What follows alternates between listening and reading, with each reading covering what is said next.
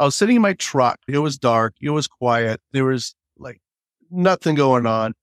I was parked like literally 100 yards from the border.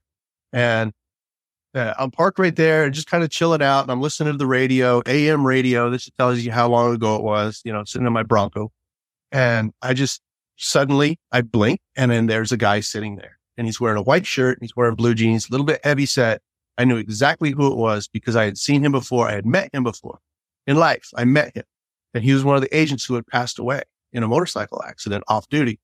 And they had spread his ashes on the river down there. This is Meredith for Real, the Curious Introvert, and I'm Meredith. Here we explore the nuanced, less obvious, and paradoxical aspects of society. I like to say a bear is okay, a tricycle's cool, but a bear on a tricycle? Now that's interesting. Add a dash of taboo and we're there. These are the conversations you thought you'd never get to have. Each episode is different, so bring your ADD and your earbuds and have a look around. This week we kick off spooky season with just that, a bear on a tricycle. He's a former service member, a former Border Patrol agent, and a skeptic, quick to say he doesn't understand everything he's seen. And in this remastered episode, he shares tales from his time working the Mexican border. Dead coworkers showing up for duty, unexplained thermal readings, as well as ley line and stone tape theories. He also shares some tales from the living, the unlikely characters he's captured crossing the border. And if you end up liking this episode, you'll also like the one I did with Hawaiian culture ambassador and legendary storyteller Lopaka Kapanui about the haunted tales of Hawaii. That's episode 159. And lastly, if you've enjoyed a couple episodes of the show, it would be so awesome if you could tap those stars on the Apple Podcast app. I know leaving a full review can feel like the essay assignment you didn't ask for, so don't worry. Just leaving a star rating helps a ton. All right, friends, keep it curious. Here, haunted corn maze, haunted house, haunted cemetery, all places you might visit if you enjoy the spooky. But what about a haunted border? The Texas-Mexico border is a unique place. Its harsh landscape is filled with dinosaur tracks and fossils, but the Sleta community of El Paso is also known for its paranormal activity. My next guest grew up as far away from the supernatural as you can imagine. After graduating high school in Montana, he served 13 years in the Air Force as a mechanical flight engineer and field artillery surveyor until he became a U.S. Border Patrol agent in 1998. It goes without saying that he saw lots of things over his 23-year career, but it's the ghost stories that really stand out. Today, he's going to give us a seat at his virtual campfire and share some of his encounters. From engineering to ghost telling, the El Paso ghost magnet, detective for the deceased, Leon Baker. Thanks for being on the show. You're welcome. Happy to be here. I was really surprised by just how many incidents there were at the border, how common these stories were. Do you have any theories as to why the border has so much paranormal activity? It's odd. You got these things they call ley lines, and I don't really buy into the ley line theory too much, but they say that based on where these lines lie across the globe, those areas are more of a hot spot for paranormal activity, paranormal incidents, the supernatural. We're nowhere near any real ley lines. I'm pretty sure the ley lines are just built for map making and stuff like that. They're not really something that exists on the earth. I'm going to get somebody's going to throw something at me, I'm sure, right now.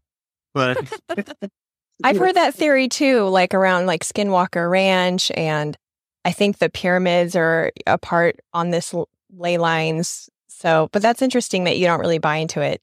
You actually weren't even a big spooky fan until a lot later in life, because you had personal experience with the supernatural. Is that what made you get into it?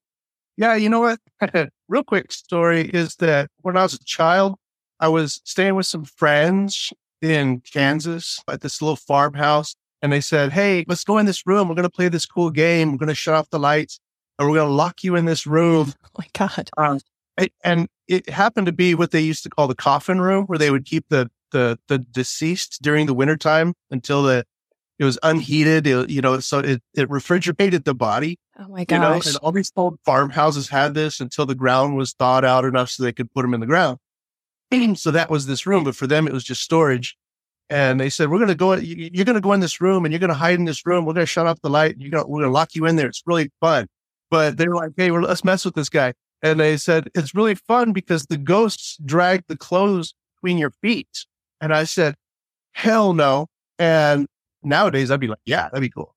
But no, my real first experience that was in a hangar at Hickam Air Force Base in Hawaii.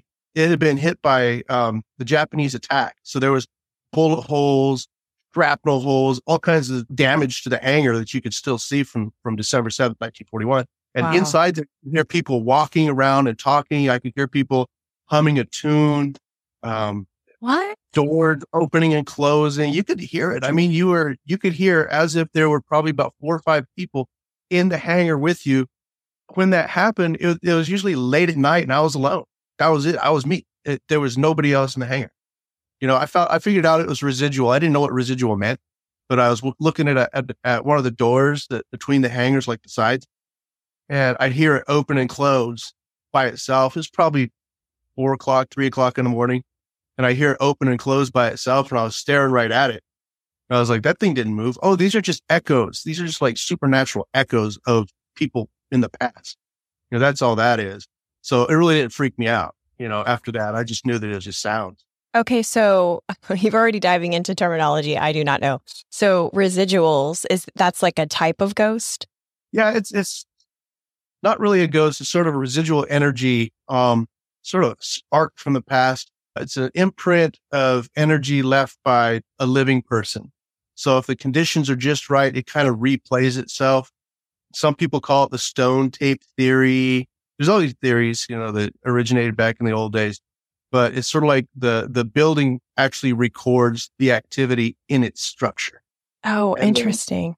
Yeah, it's like a record player, and you put the needle on the record player, it plays the music. Just like this, if the conditions are right, the electrical conditions, the atmospheric conditions, maybe the earth itself, when all that stuff is just right, it replays this activity that took place 500 years ago, 1,000 years ago, whatever it is. They've seen Romans walking on English roads, like in a column, except they're like up to their waist in the ground because the old road is 3 feet lower underneath the ground. Mm-hmm. It's sort of a residual type of haunting where it's not intelligent, so you can't interact with it. There may have been some, actual intelligent haunting going on. I certainly wasn't going to go look for it. I didn't even know that was possible back then. Well, I didn't even think about there being different types of ghosts because, I don't know, I just put all of it into one category in my mind. So, I mean, what is your theory on ghosts? Some people think it's telepathic entities projected into the world from our minds. Some people feel it's, spirits that have unfinished business. A lot of Christians feel that it's demons playing tricks on you. Do you have a theory?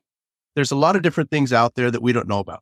I mean, we're discovering different types of spiders like monthly, there's things we don't know. And I think a lot of the paranormal entities that we know that we think are ghosts or supernatural or something like that is just something we haven't discovered yet, like shadows. My theory is the shadow person is actually an animal. It's just an energy type of animal that we haven't quite figured out how to capture. What's the shadow animal? It looks like a person. It can take different shapes. It can camouflage itself in a room, like in a corner where it's a little darker. It'll be there, but you can't see it. They can't understand language. This is what we've discovered, being an investigator and working with these things for the past 10, 11, 12 years, is that they don't understand language of any sort, but they understand body language. So you see it, you face it, it takes off.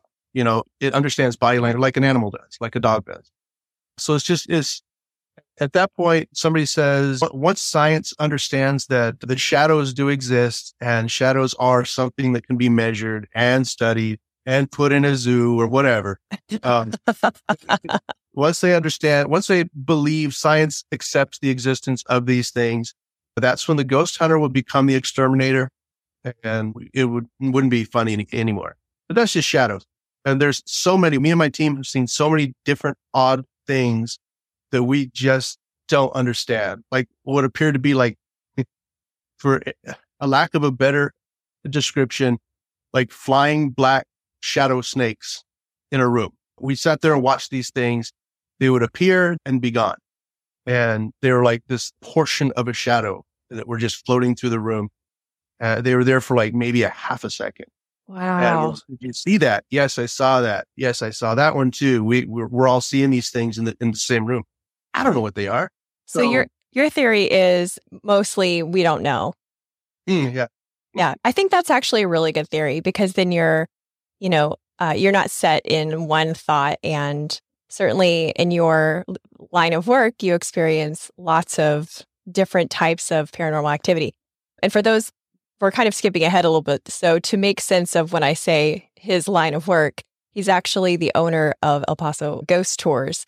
And so he has not just his border patrol experience, but also experience in one of the most haunted regions in Texas. But let's skip to the border patrol experience. While you were on patrol, what was the closest personal encounter to a ghost you had? I was sitting in my truck. It was dark. It was quiet. There was like nothing going on. I was parked like literally 100 yards from the border. And I'm parked right there and just kind of chilling out. And I'm listening to the radio, AM radio. This tells you how long ago it was, sitting in my Bronco.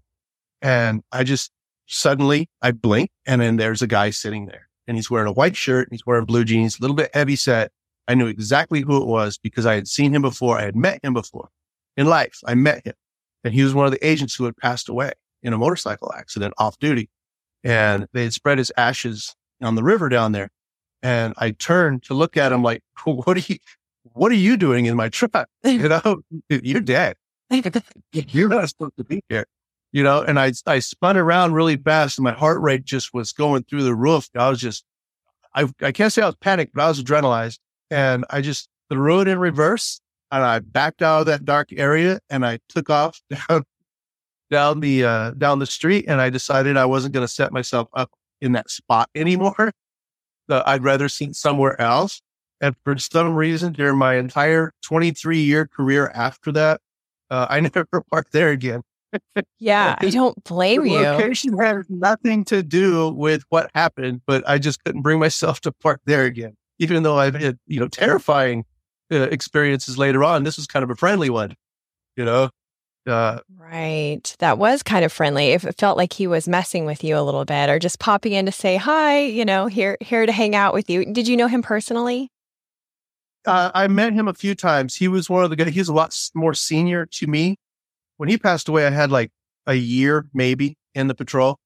So I had only seen him a couple of times. He was on a different shift than I was, but I'd crossed paths with him, caught a ride with him now and then in one of the vehicles at work and, that sort of thing. Chit-chatted with him a little bit. He's a really good guy. It's a huge loss to see him go.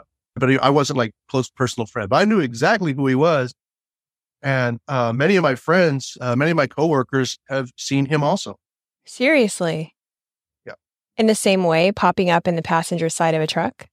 Oh, yes. Oh my gosh, he has an MO. Yes. One guy saw him a different way. And he had to admit he was starting to nod off a little bit. And he was real close to the river, which that's kind of dangerous. And so the agent, the spirit agent, he pops up in the passenger window and he says, don't trust him, and nods like that.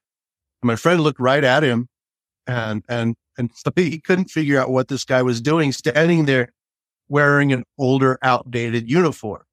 And he just like looks at him. He freaks out, of course. And I'm sure he got the shot of adrenaline too. And he looks on the south side at that point to look on the south side of the river, the border, to see what he's talking about. And there's the Mexican police department, a couple of units from Mexican PD. Whoa. Like they're over there doing something. They got their lights turned off and they're just doing something. So this agent was telling him, don't trust those people over there. They're up to something. And that's kind of when he shows up. It's when something's going on. There's a crime afoot. But when he saw him, as soon as he looked over, he looked back at the ghost agent he disappeared. Oh, And he said he's a white guy, kind of tall, cowboy hat, a little bit heavy set, and he's wearing the metal badge. And nowadays we wear a fabric badge. So on that day, he saw him wearing the old school metal badge that I used to wear in the late 90s, early 2000s. And I said, I know exactly who that is. He popped up in another guy's truck. This agent jumped out of his truck, circled around the back of the truck with his gun drawn like that. You just couldn't figure out how this stranger had gotten into the truck because that agent had never met him in person. No, there's very few people that are still on duty that ever met the guy in person. I was 23 years ago when he passed away, 22 years ago. so that makes the cooperation even more eerie, that they're describing the same person appearing in generally the same way, in the same clothes. Ugh. Oh, and sometimes he's in uniform. Sometimes he's in civilian clothes. So that indicates to me it's sort of it's an intelligent thing. It's him. I saw him in clothes that I had seen him in at the station, but I had also seen him in uniform in life, but he showed up in civilian clothes. Fascinating. Tell me about the girl in the white dress. There seems to be different versions of her. This is the one, I mean, I read about her through Rocky Elmore's book, but I've also heard from other agents that had been stationed over there that they had seen her also. They had seen her walking on a ridge line by herself. We're talking like a 5-year-old girl.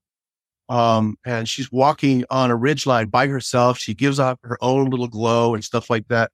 I mean, I think the most terrifying incident that happened was when the agent saw a child in a white dress in the water. You know, there's like a stream that runs through there, and she was laying face down in the water, you know, and he runs back to his truck to call it out. And so he says, "Hey, control, I got this going on.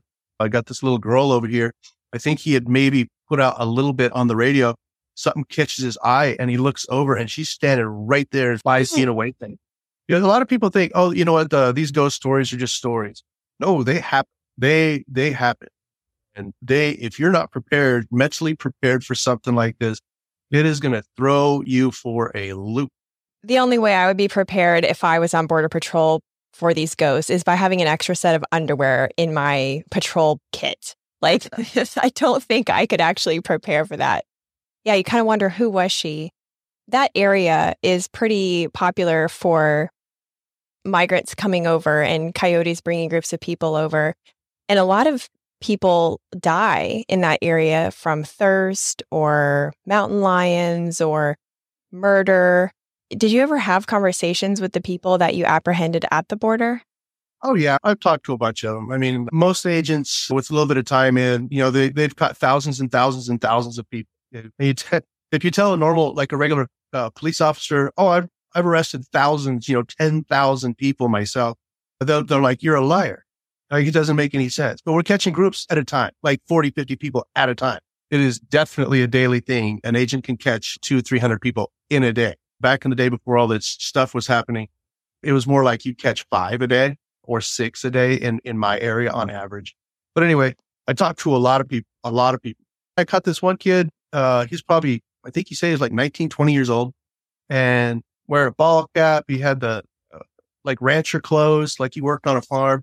And I started speaking to him in Spanish. He's like, "I'm sorry, man. You're going to have to talk to me in English. My Spanish ain't that good.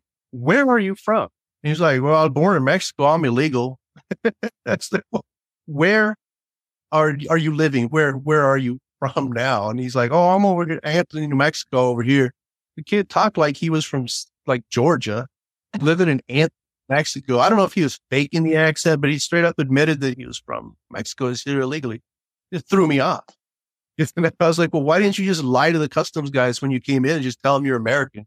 What happened to him? Did he have to go back? Or, I mean, that's such an odd set of circumstances.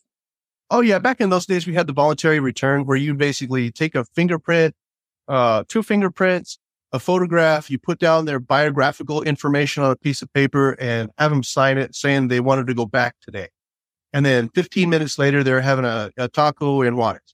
We walk them across the bridge. We tell them where to go. Go across the bridge over there. And they go back across the bridge. I'd say probably about 1 in 10 would actually have to go to jail because they had warrants or they've been caught too many times or something. I remember you talking about you met a guy, was he an anthropologist? Oh, yeah. Yeah. So we're in a cotton field. It's probably 2:00 in the morning. It's out of town. I mean, it's dark. It's lonely. There's like orchards and stuff around there. It's in a place called Clint, Texas, which is east of El Paso, a little ways. And so we caught this group of probably about 25, and we pulled them out of this cotton field. Cotton can get pretty high. So we pulled them all out of this cotton field. We got the last of them. We had them lined up on the road, and we're asking each of them just random questions. What do you do for a living? Where are you from? Where were you born? How old are you? Just stuff like that. Kind of passing the time, chit chatting with some of the people that came across. And one of the guys tells me, he goes, "Hey, Baker, this guy says he's a fucking anthropologist." I walk over and I said, "Really?" He goes, "I am an anthropologist, but I am not fucking." Like that, he just started laughing, So we kind of broke the ice at that point. I'm not the bad guy at this point, right? And I said, "What are you doing? We need anthropologists in this country. You just fill out some paperwork, you come in legally, you got a green light." And he goes, "Well, it's too hard." And I said, "Oh, and this is easy? You're laying out here, you're an anthropologist, you're laying out here in a cotton field?" And he's like, yeah, I guess you're right. I've caught doctors. I've caught one of those guys that put the braces on people. Orthodontists, yeah. Orthodontists. Him and his family, he didn't have braces, but the wife and kids all had braces. And I was like, well, he's not lying. Hey, Curiositors, just a quick pause to show gratitude to our sponsors and give you some special deals. My husband and I have been using Liquid IV since 2019, and we love it for staying hydrated during these hot August days when we're milking the last drops out of summer. I just tried the watermelon flavor, and it might be my new favorite. It's tied with strawberry lemonade. And I love that we don't have to pack extra bulky drinks, just a little packet that we can easily put in a water bottle, and it has 3 times the electrolytes of traditional sports drinks. Get 20% off when you go to liquidiv.com and use code CURIOUS at checkout. That's 20% off anything you order when you shop Better Hydration today using promo code CURIOUS at liquidiv.com. Don't pick another boring venue for your next work event. Check out one of the Pensacola Historic Trust's 12 museums. If you watch the show on YouTube, you see the beautiful backdrop of Trader John's, the exhibit where I record the show inside the Pensacola Museum of History.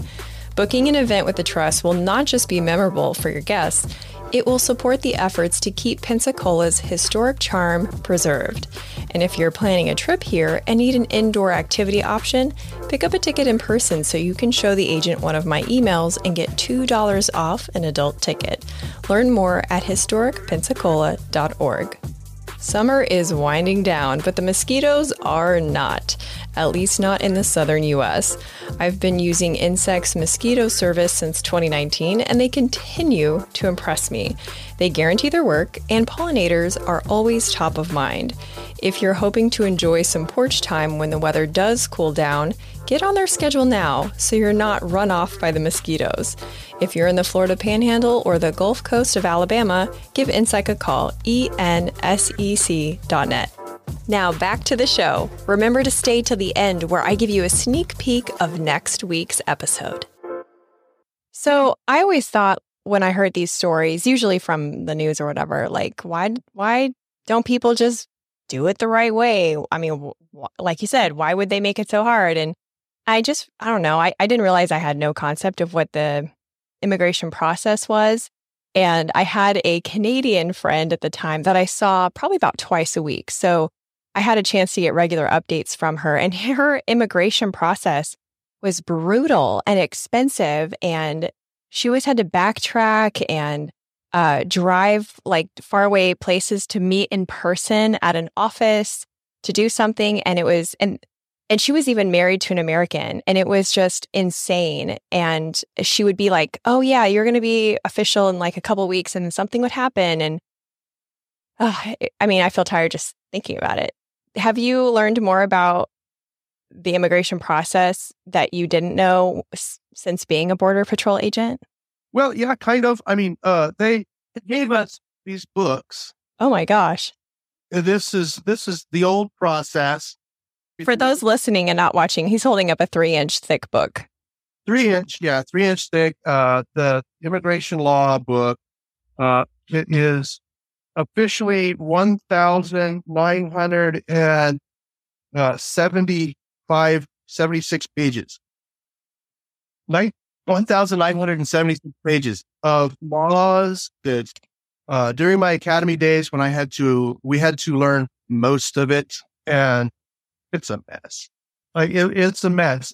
We get people, by the time they got to us crossing the river the wrong way, and we roll their fingerprints and something would come back in the system.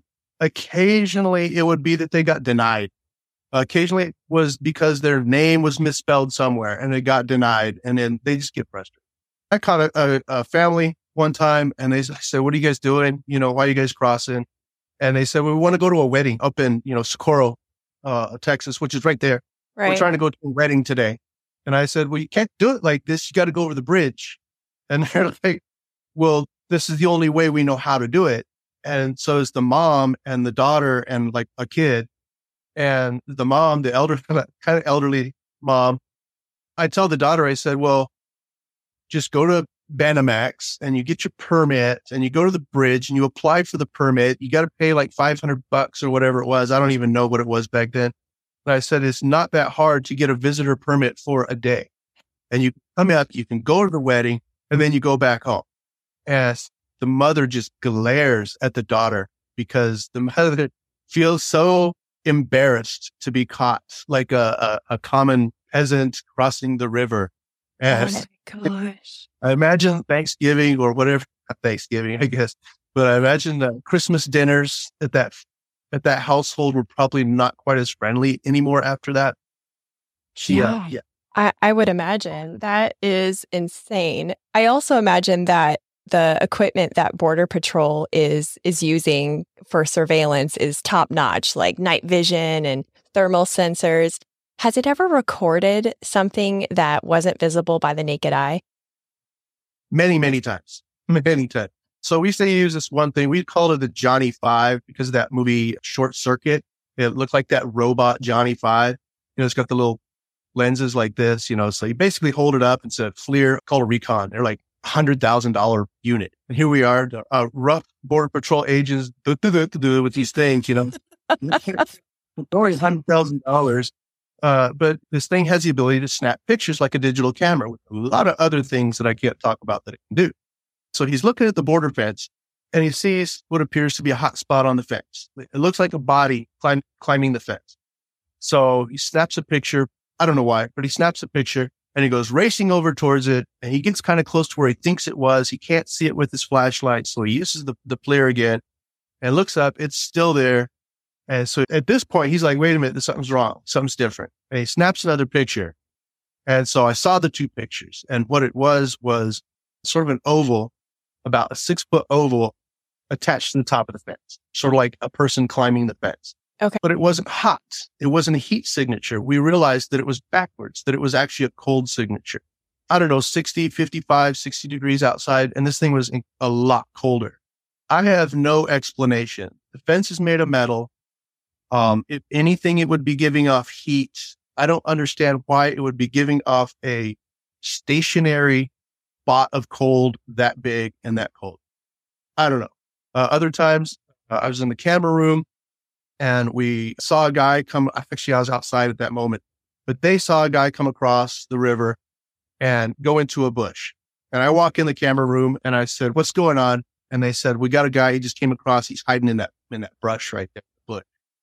I said, "That's an awful small bush to be hiding in, but okay." But you can see the heat signature. It was significantly more warm than everything else around it. And so they call the agents. The agents move in, they use their flashlights, and they're looking for sign, which is footprints. So they're looking for footprints. And let me tell you, we can track some people. The smallest thing we know that somebody's been there. And they're like, "We got nothing." And we're like, "Go take a left. Go to the left. There's a bush there. Go into he went in that bush. He disappeared in that bush." And they walk around the bush. And that's when you start realizing how small the bush is. It's maybe 3 feet tall, maybe 2 feet across.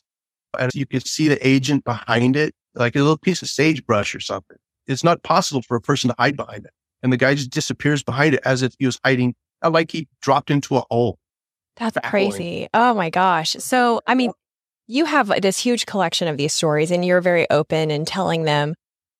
Generally, are other Border Patrol agents fairly open to, they come back to their break room or to be switch out their shift, and they share these stories freely, or is it something you kind of keep on the down low until you retire? A little of both. So people have realized that I was a good, I guess, somebody to talk to about that sort of thing, because they know I'm legit. I'm not faking stuff. They know that I'm not going to sit there and make fun of them or anything like that, call them crazy. And so a lot of these guys tell me a lot of things that happen to them that they won't tell other people.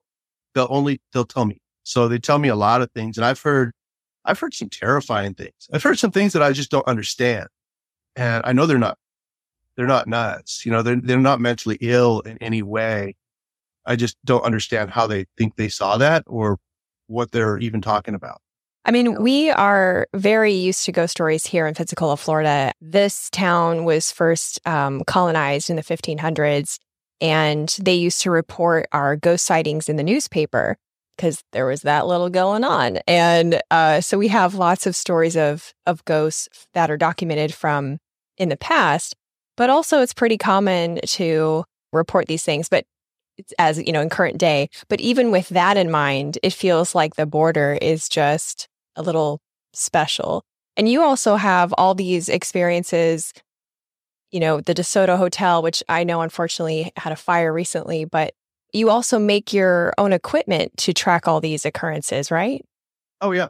I buy a lot because it's just easier and it does what I want it to do. But I do build some of the things. I've tried to invent certain things based on the theories that I thought were true, like a coil and a magnet. I guess you call it a microphone that works on a different frequency, not air, but works on like an electrical microphone sort of thing. And it just didn't work. I don't know what I got wrong, but it didn't work. But I also built what they call a portal, which is it's an invention made by a guy named Steve Huff. And he's beyond what I'm using. Mine's kind of analog. He's up to digital at this point. And his communication is phenomenal. And it's legit. I mean, I'm sure he's got to record for hours to get 5 minutes of good stuff. But the 5 minutes of good stuff is good. And it's there.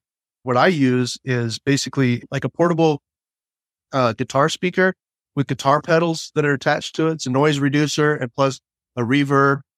And you're supposed to plug it into the wall, but I made it portable. I go through a lot of batteries that way. I made it to where you could use batteries on it. So I could take it everywhere. I could take it into a cemetery if I wanted to, which is awesome. You can get the stories of the people from themselves. As a side note, actually, 2 days ago, I was in the local cemetery, a place called Concordia, which is a very old, it's for El Paso, it's very old. It's not the very first cemetery, but it's from the 1880s is when it kind of became popular to use that cemetery. Started getting divided up into the different, churches and stuff like that. Anyway, there's a person that was buried there. She's kind of a local celebrity, but she's been marginalized for way too long. So I went to her gravestone and I started asking her questions. And this woman's voice came through, and it's kind of a gravelly voice that came through. See, she passed away from tuberculosis. And so I kind of attribute that maybe to what she had when she died. But her voice came through, kind of a gravelly voice, a little bit older. And she was a little bit older when she passed away. So I started asking, what year were you born? Because the headstone says 1860 something. And so she didn't answer that. But I said, where were you born? Why is your name, because her name's Florida. I said, why is your name Florida if you were born in Illinois? Because all the books say Illinois. Well, she said she was born in Cuba. And I was like, well, that's not in the history book, but it makes perfect sense because she appeared Mexican, but she was Black, and she spoke really good Spanish, and she ended up living in Mexico for a while and stuff. I'm like, well, this makes perfect sense. She's Cuban. Yeah. So you think she was Afro-Caribbean? Yeah, I think so. I actually think so. So her last name was Wolf, and one of the biggest slave traders in Cuba up until about 1885 or something like that. Like 20 years after the Civil War, when it was made illegal in the United States, way after it was made illegal, like England and places like that, Cuba was still trading. They were still doing it. And the family's name was De Wolf. So I was like, well, De Wolf and Wolf, she, obviously she wanted some last name. And that's probably what her family decided to use was Wolf, kind of identify themselves as being victims of that family at the time. Wow. And I was like, now it makes sense. It's not in history books. It came from her. And she passed away like in, I don't know, 110, 115 years ago. And she's telling me herself where she's from. Nobody knows this stuff. Oh, and I thought that was really incredible. That is incredible. You really are a ghost detective. Well, yeah, I'm trying. I just like to unravel these things, I want to give the people the respect they deserve. I don't want people to misread history and believe the wrong things. History is always written by the wrong people, I think.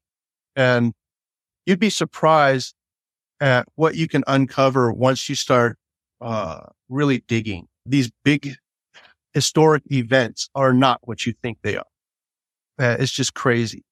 The government saves what they want to save. You go to look at certain treaties and what led up to certain treaties, and the government says, this is the official story. And then you start looking at eyewitness accounts that were written 200 years ago. These people were there, and you start putting these things together, the general's memoirs, stuff like that. You start putting these things together and it starts making sense. Where were they? What were they eating? What was the attitude, et cetera? Well, the official story doesn't make any sense now. So then you have to realize that the true history is different. And that's why I like talking to the dead people, because they could tell me what they knew if they decide. You are definitely not a typical ghost tour guide. So I love it. Before we sign off, tell everyone where they can find your tours, and definitely on socials where they can stay in touch with what you're doing on your tours. So my company's called El Paso Ghost Tours. Our Facebook page, we have about 14,000 followers, a little bit more than that. We got a quickly growing Instagram page. It says El Paso Ghost Tours, got a logo. So that's where you can see a lot of the stuff too. Perfect. Well, I look forward to staying in touch. If you're ever in Pensacola, you are just obligated now to get in touch with me, and I'll do the same if I'm in El Paso. Thank you again. This was really awesome. Right on. Thanks for listening. If you liked this episode, you'll also like the one I did with Hawaiian culture ambassador and legendary storyteller Lopaka Kapanui about the haunted tales of Hawaii. That's episode 159. And, since you made it this far, now's a great time to take a screenshot and share about it on social media. Be sure to tag me. I'm at Meredith For Real. Stay tuned next week when I talk with a man considered to be the most credible phenomenon experiencer, Chris Bledsoe, as we ask the taboo question, are aliens really angels?